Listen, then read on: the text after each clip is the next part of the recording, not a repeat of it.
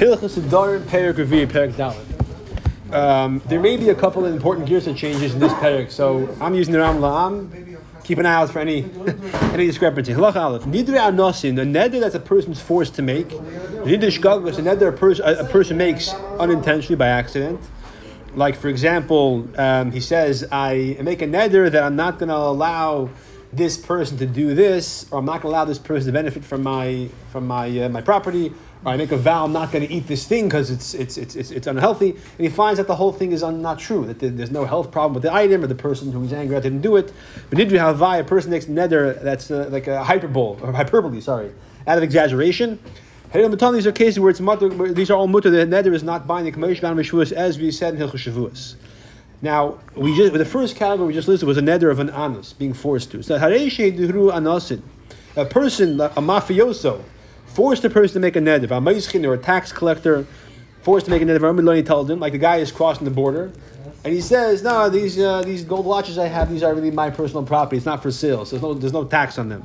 Well, they tell him the dar loan to make a neder to us. Also that meat is forbidden upon you. If you really have these that are obligated in taxes, they want to make sure the guy is telling the truth. So they say, if you claim that these things are not taxable, or the mafioso guy says, if you promise you don't have any money to give me, make a neder that if you're not telling the truth, meat's forbidden to you. Another and now he makes the neder that the guy is coercing him to make. The neder is non-binding. He says, I make a neder if I have taxable items, meat is forbidden to me, because being forced to, the neder is irrelevant. But this guy goes, he goes and says the meat and the wine and bread, so he does more beyond what they ask him to do are forbidden to me if I have taxable items. Because he's still permitted to do everything, eat everything he says a neder on. Even though they added on what they wanted to make a neder on. Who asked it to add in wine and bread? Nobody. He chose to. But the fact is that the essential making of any vow over here, he's being coerced to do. So because the vow itself is something he's being forced to, anything he adds on is also absolutely relevant. So perhaps you can explain it in the sense that the fact that he's making a vow to forbid himself to eat meat, which is what they're demanding him to do, and that part is being forced, and that part is irrelevant. So the principle is that a neder that's partially permitted is completely permitted, as we'll see in different examples. So again, you see the idea that since part of the neder is irrelevant, the whole neder becomes irrelevant. Similarly,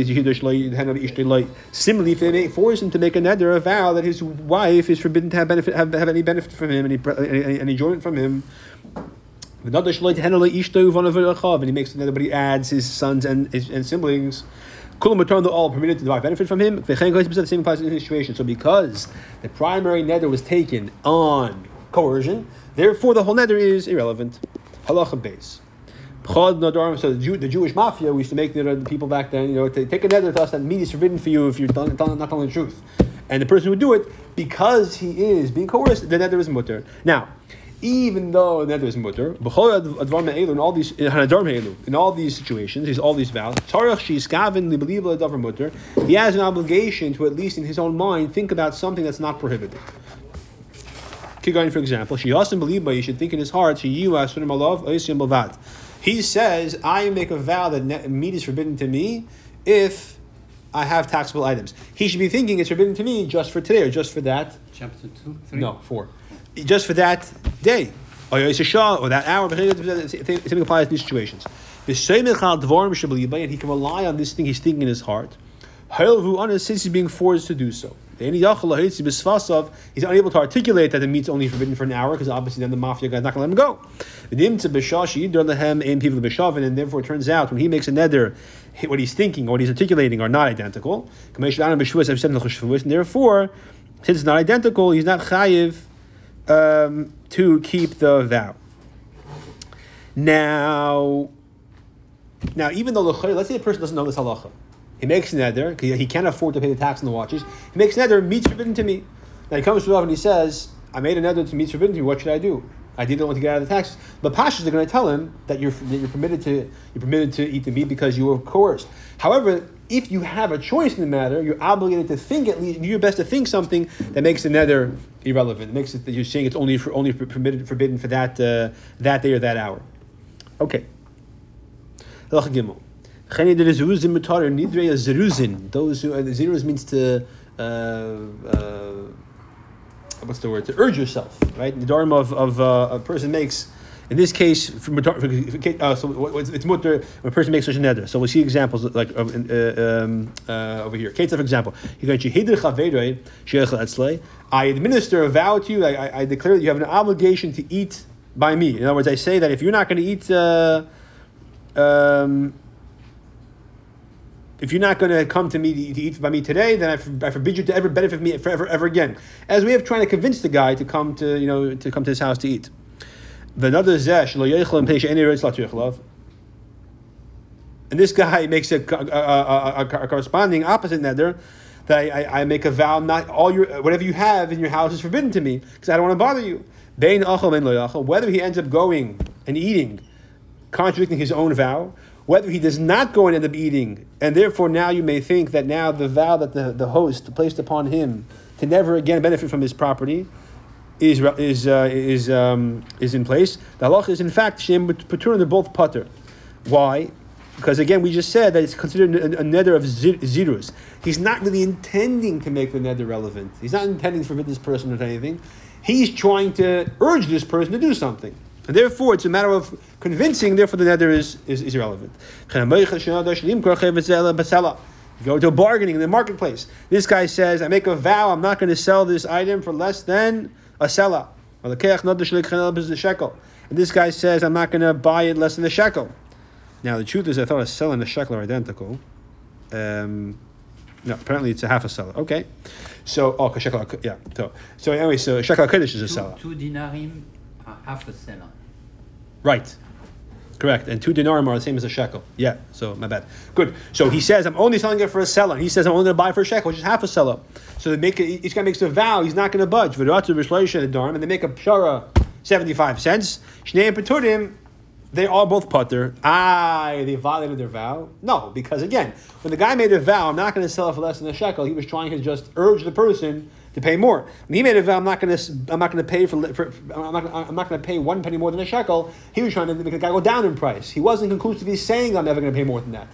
And therefore, when they meet in the middle, they're not violating their vows. So again, this is a vow a person makes to exaggerate, to emphasize, like put an exclamation mark after what he's saying. It's not binding. To do business. It's the bottom line. Right, but when you make a neder that you're serious about, you have to keep it. Over here, when he made the neder, I'm not going to budge 1 penny more than a shekel or 1 penny less than a selah. They weren't serious about it. It was a way of getting the other person to move. Each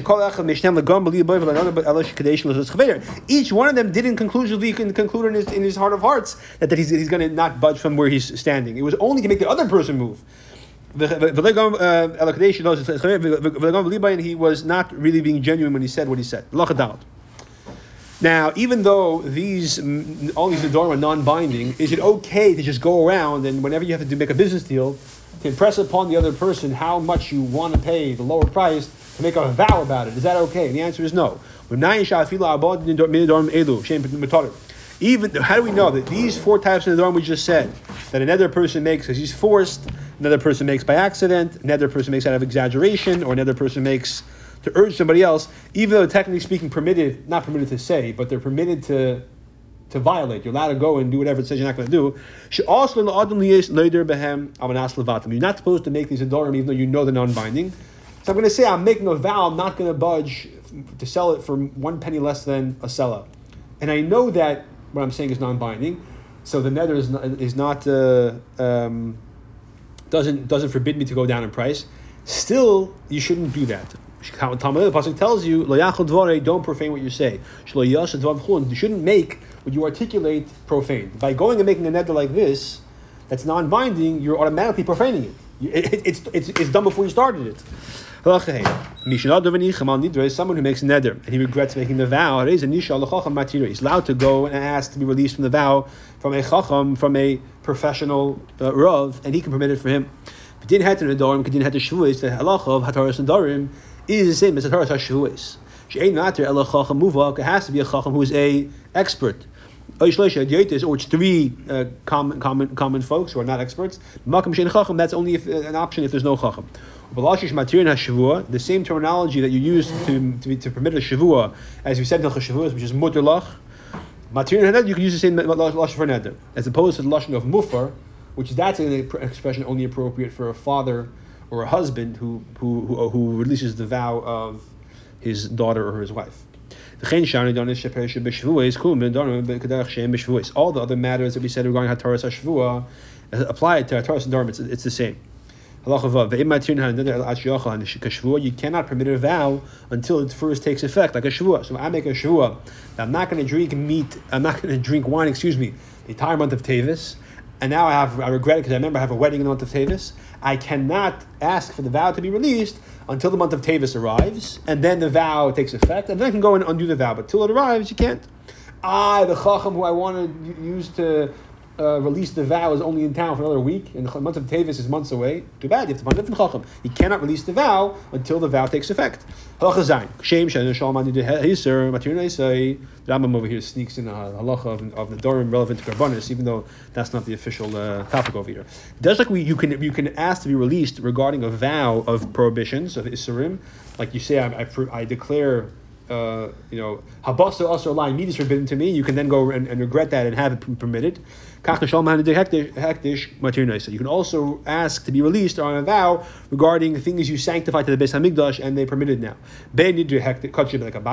Whether it's something you say you declare as hektish for the bank account of the Beis Hamikdash. If I take a gold nugget or a chair or a table, anything of that of value, and I say this is now hektish for the Beis Hamikdash, it's now monetarily hektish, ben kachim mizbeach, or I say this animal I declared hektish as a carbon, and then I say, you know what, this is the only cow I have, how am I going to drink milk? So I found it, I go to the chacham, I say, listen, I didn't realize how I was a little enthusiastic now, my wife isn't too happy now, there's nothing to feed the kids with, so you can go and have the neder permitted. Now the cow becomes permitted again.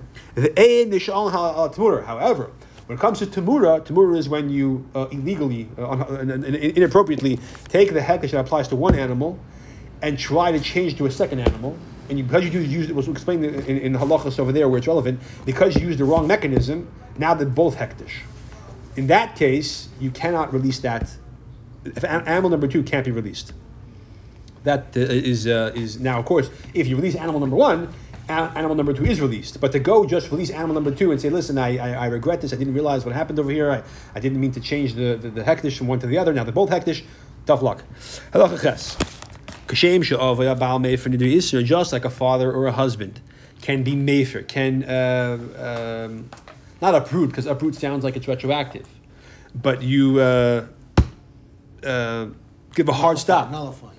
See, nullify sounds retroactive. When it comes to chacham, makes it retroactive. So if you make a neder not to eat meat, and then you eat the meat, and then before they ate them, drag you in a bezdin to prosecute you, you run to a chacham and you have the neder annulled, you're not chayiv because you retroactively have no neder.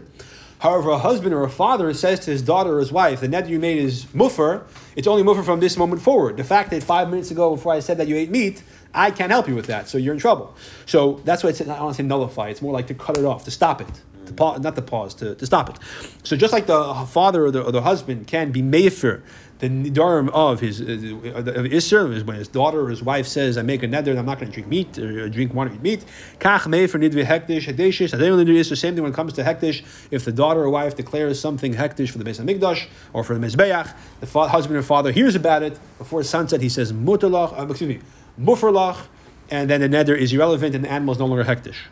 But again, if you make the animal hektish and then you go in and you use it inappropriately by plowing your field, so now you're chayiv in the prohibition of benefiting from hektish, and then you go to the chacham and he absolves the neder for you retroactively. The animal's not hektish, so you didn't do anything wrong.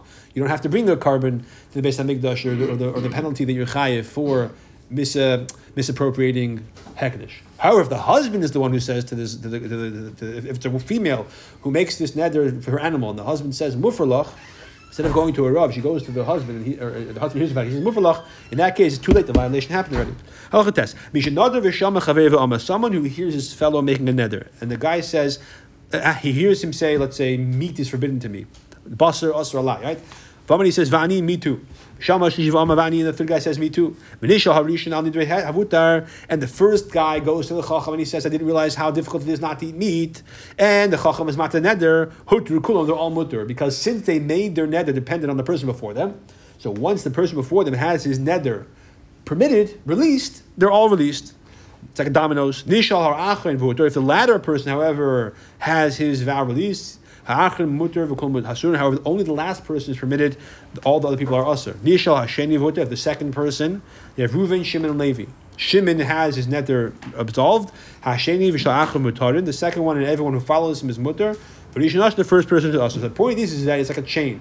When a person says, I'm usher in meat, and Reuven says, I'm usher in meat, and Shimon says, me too, and Levi says, me too, and Yehuda says, me too, everybody is making their neder dependent on the person before him, on the person right before him. If the person right before him is not, neder becomes nullified. The person after him is no longer obligated to keeping the neder, no longer binding. So every person is dependent on the person before him. So if anybody has the neder permitted, the person right in front of him, or right after him rather, has his neder also permitted, and automatically the person in front of him as well. So therefore, it goes down the whole chain, and they're all permitted. Whoever has a neder nullified, and whoever comes after. Someone who again has other things included in his vow. Person makes a neder; he's not going to eat a bread or piece of bread, and then he says, "This meat is like this piece of bread." And then he says. That he goes and he has the vow, the first vow he made, not to eat the bread permitted. The meat is permitted as well. Because again, when he said the meat is like the bread, then the meat is only prohibited as long as the bread's prohibited. As soon as he goes and he permits the bread, then the meat is permitted as well. If he asks for the neder when he said that the meat is like the bread and that becomes permitted, the chacham is matter that. The pas remains forbidden. Same concept, right? When you say the meat is also on me, this piece of meat is also for me. And then he says this piece of bread is like this piece of meat. Then he says this piece of chicken is like this piece of bread, and this egg is like this piece of chicken, etc., etc. Everything he puts along is like a chain that's connected to the person thing before it, and as soon as one of them becomes permitted, everything after is permitted as well. Yud Aleph. A person makes a shvua or neder. I'm not going to benefit from anyone. So he says, I make a shvua in the name of Hashem.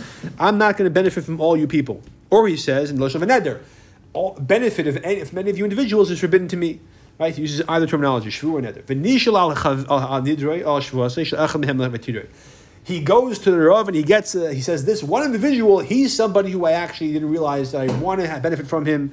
He's a good person, and the chacham is matter that individual. Hutur kulam, all the people are mutter. Why? Any neder that is a part of it, that's no longer fully inclusive, it becomes permitted, the entire neder is permitted. So a neder has to be all or nothing. Once a part of the neder becomes permitted, the entire neder falls away. This apparently applies to shvuos as well, it seems. Yeah. If he says, he says, I'm not going to benefit from this person or that person and that person and that person, then hutar rishon. If the first person is permitted, hutar kul, they're all permitted because he made it depend on the person before him. Hutar achad, the last person becomes permitted. Now he goes to the Rav and he says, this last individual who I said in the end, he's somebody I regret. Ha'achad mutar, and the Rav says, the Rav is not the nether. Ha'achad mutar, the last one is permitted to derive benefit from, but kulam asum, but they're all forbidden. If he says, I'm not going to benefit from this, he doesn't say vilazeh. He just says lazeh. So he doesn't connect them. Each one is a separate neder, each one requires its own hatas darim. The same applies to all situations. So when he says, I'm not going to derive benefit from this, from Ruvain, lazeh, it's separate neder, and each person requires their own hatas darim. If Ruvain's mutter, Shimon is not mutter. If Shimon is mutter, Ruvain's not mutter. What if he says, lazeh, vilazeh, then if the last person becomes mutter, the person before him is not mutter. Because, which demonstrates that it's not one big neder. If it was one big neder, as soon as one person is permitted, everyone's permitted. And that's the case when he says that this first, let's say he says three people, Reuven, Shimon, and Levi. Lazeh. And then he says, Shimon had regret and he's not to the neder. Levi's permitted as well. Why is that? If it's one neder, permitting one person makes everyone permitted. If they're separate nedarim, everyone requires their own hatarah. The answer is that they are separate nedarim. But by saying lazeh, he makes each neder dependent on the previous neder still being binding. Similar to that we said regarding the case with the bread, the meat, and the fish, etc. Okay, or when the person is not forbidding benefit from others on himself. He just says, let's say, I'm not going to eat today, and then Shimon says, me too, and Levi says, me too, etc. The same concept, right? Each one is dependent on the person before him. Yud Beis. A person makes a neder that he's going to be a nazir, or he says, this thing is like a carbon to me, so it's forbidden to me. Or a shavua. In other words, a carbon apparently does not mean that he makes a neder to bring a carbon. He says, this piece of meat is like a carbon to me, which is a terminology you can use to make a neder. Uve shavua, he makes a shavua that he's not going to eat meat that day, let's say. Or he made a neder not to eat meat. And he doesn't know, for example, what the neder was. So the din is Pesach Echad L'Kulam is one opening for all of them. If he made several nedarim, he doesn't know which one. He can release all of them. Yeah, I'm not sure what the case is over here, actually. I remember looking before. I wanted to kind of do more clarity over here. I didn't do that.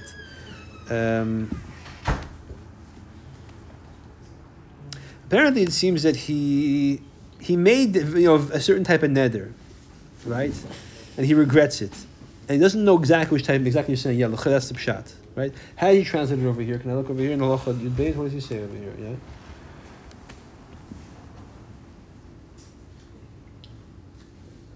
Yeah, so you took a vow basically. Okay, so maybe the correct pshat then is that a person said that if I eat this piece of meat, I accept. I hereby cause me to be a nazir. It takes a vow of nazir is based on this piece of meat.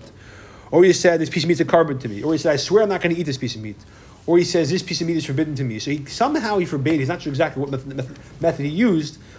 But that's okay. He can go to the Rav and say, I made some kind of vow that makes this piece of meat usher on me, but I didn't realize it's my last piece of meat or whatever it is.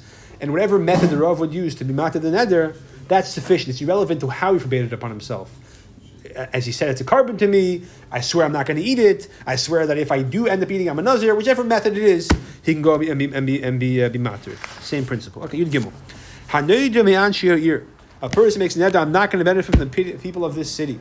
The Nishal Chacham Shabir, he goes and he has a neder absolved by a Chacham in that city, which of course he's not allowed to do. Another Yisrael, he makes a vow that I'm not going to benefit from any Jewish people. Nishal Chacham Shabir, he goes to a Chacham who's a Jew, obviously, because a non-Jewish Chacham doesn't help you over here.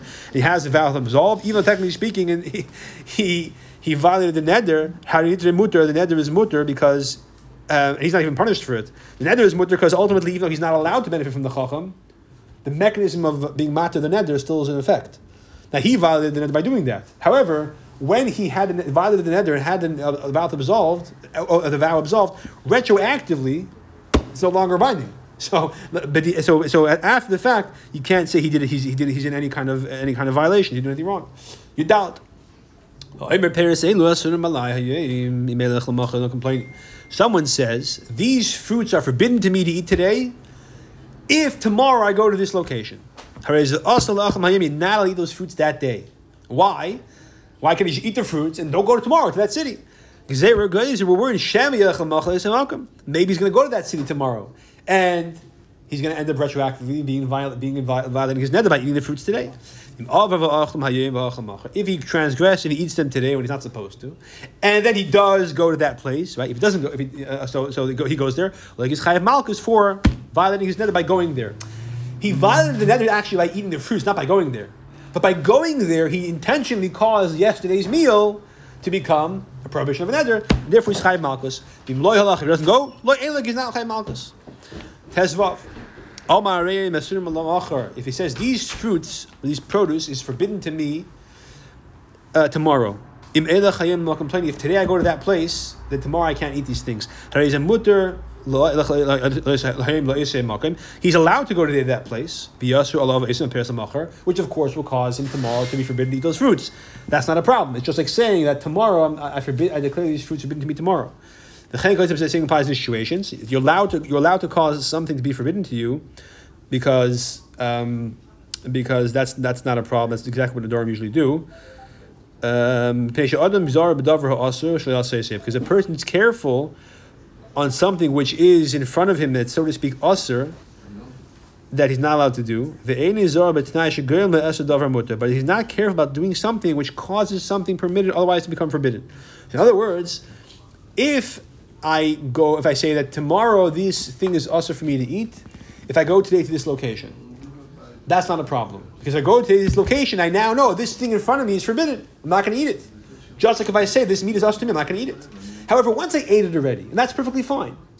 By going and doing something going tomorrow makes yesterday's meal forbidden, that's less tangible to me. I'm not going to take it as seriously. Therefore, we're geyser that if you make such a condition, that you say that this meat that is also to me today, if tomorrow I go to that place, you're not allowed to eat it today, because tomorrow you may end up going to that place because you're not going to take it as seriously since you already ate it yesterday and it's already a done deal. That's nine. A person makes an edit to fast for 10 days. The AZM shears with any 10 days he desires, right? Any 10 days you want. And he's fasting one of those 10 days. And he has to eat for a mitzvah, let's say a bris milah, or a great person comes to his house, he wants to honor the person and eat with him.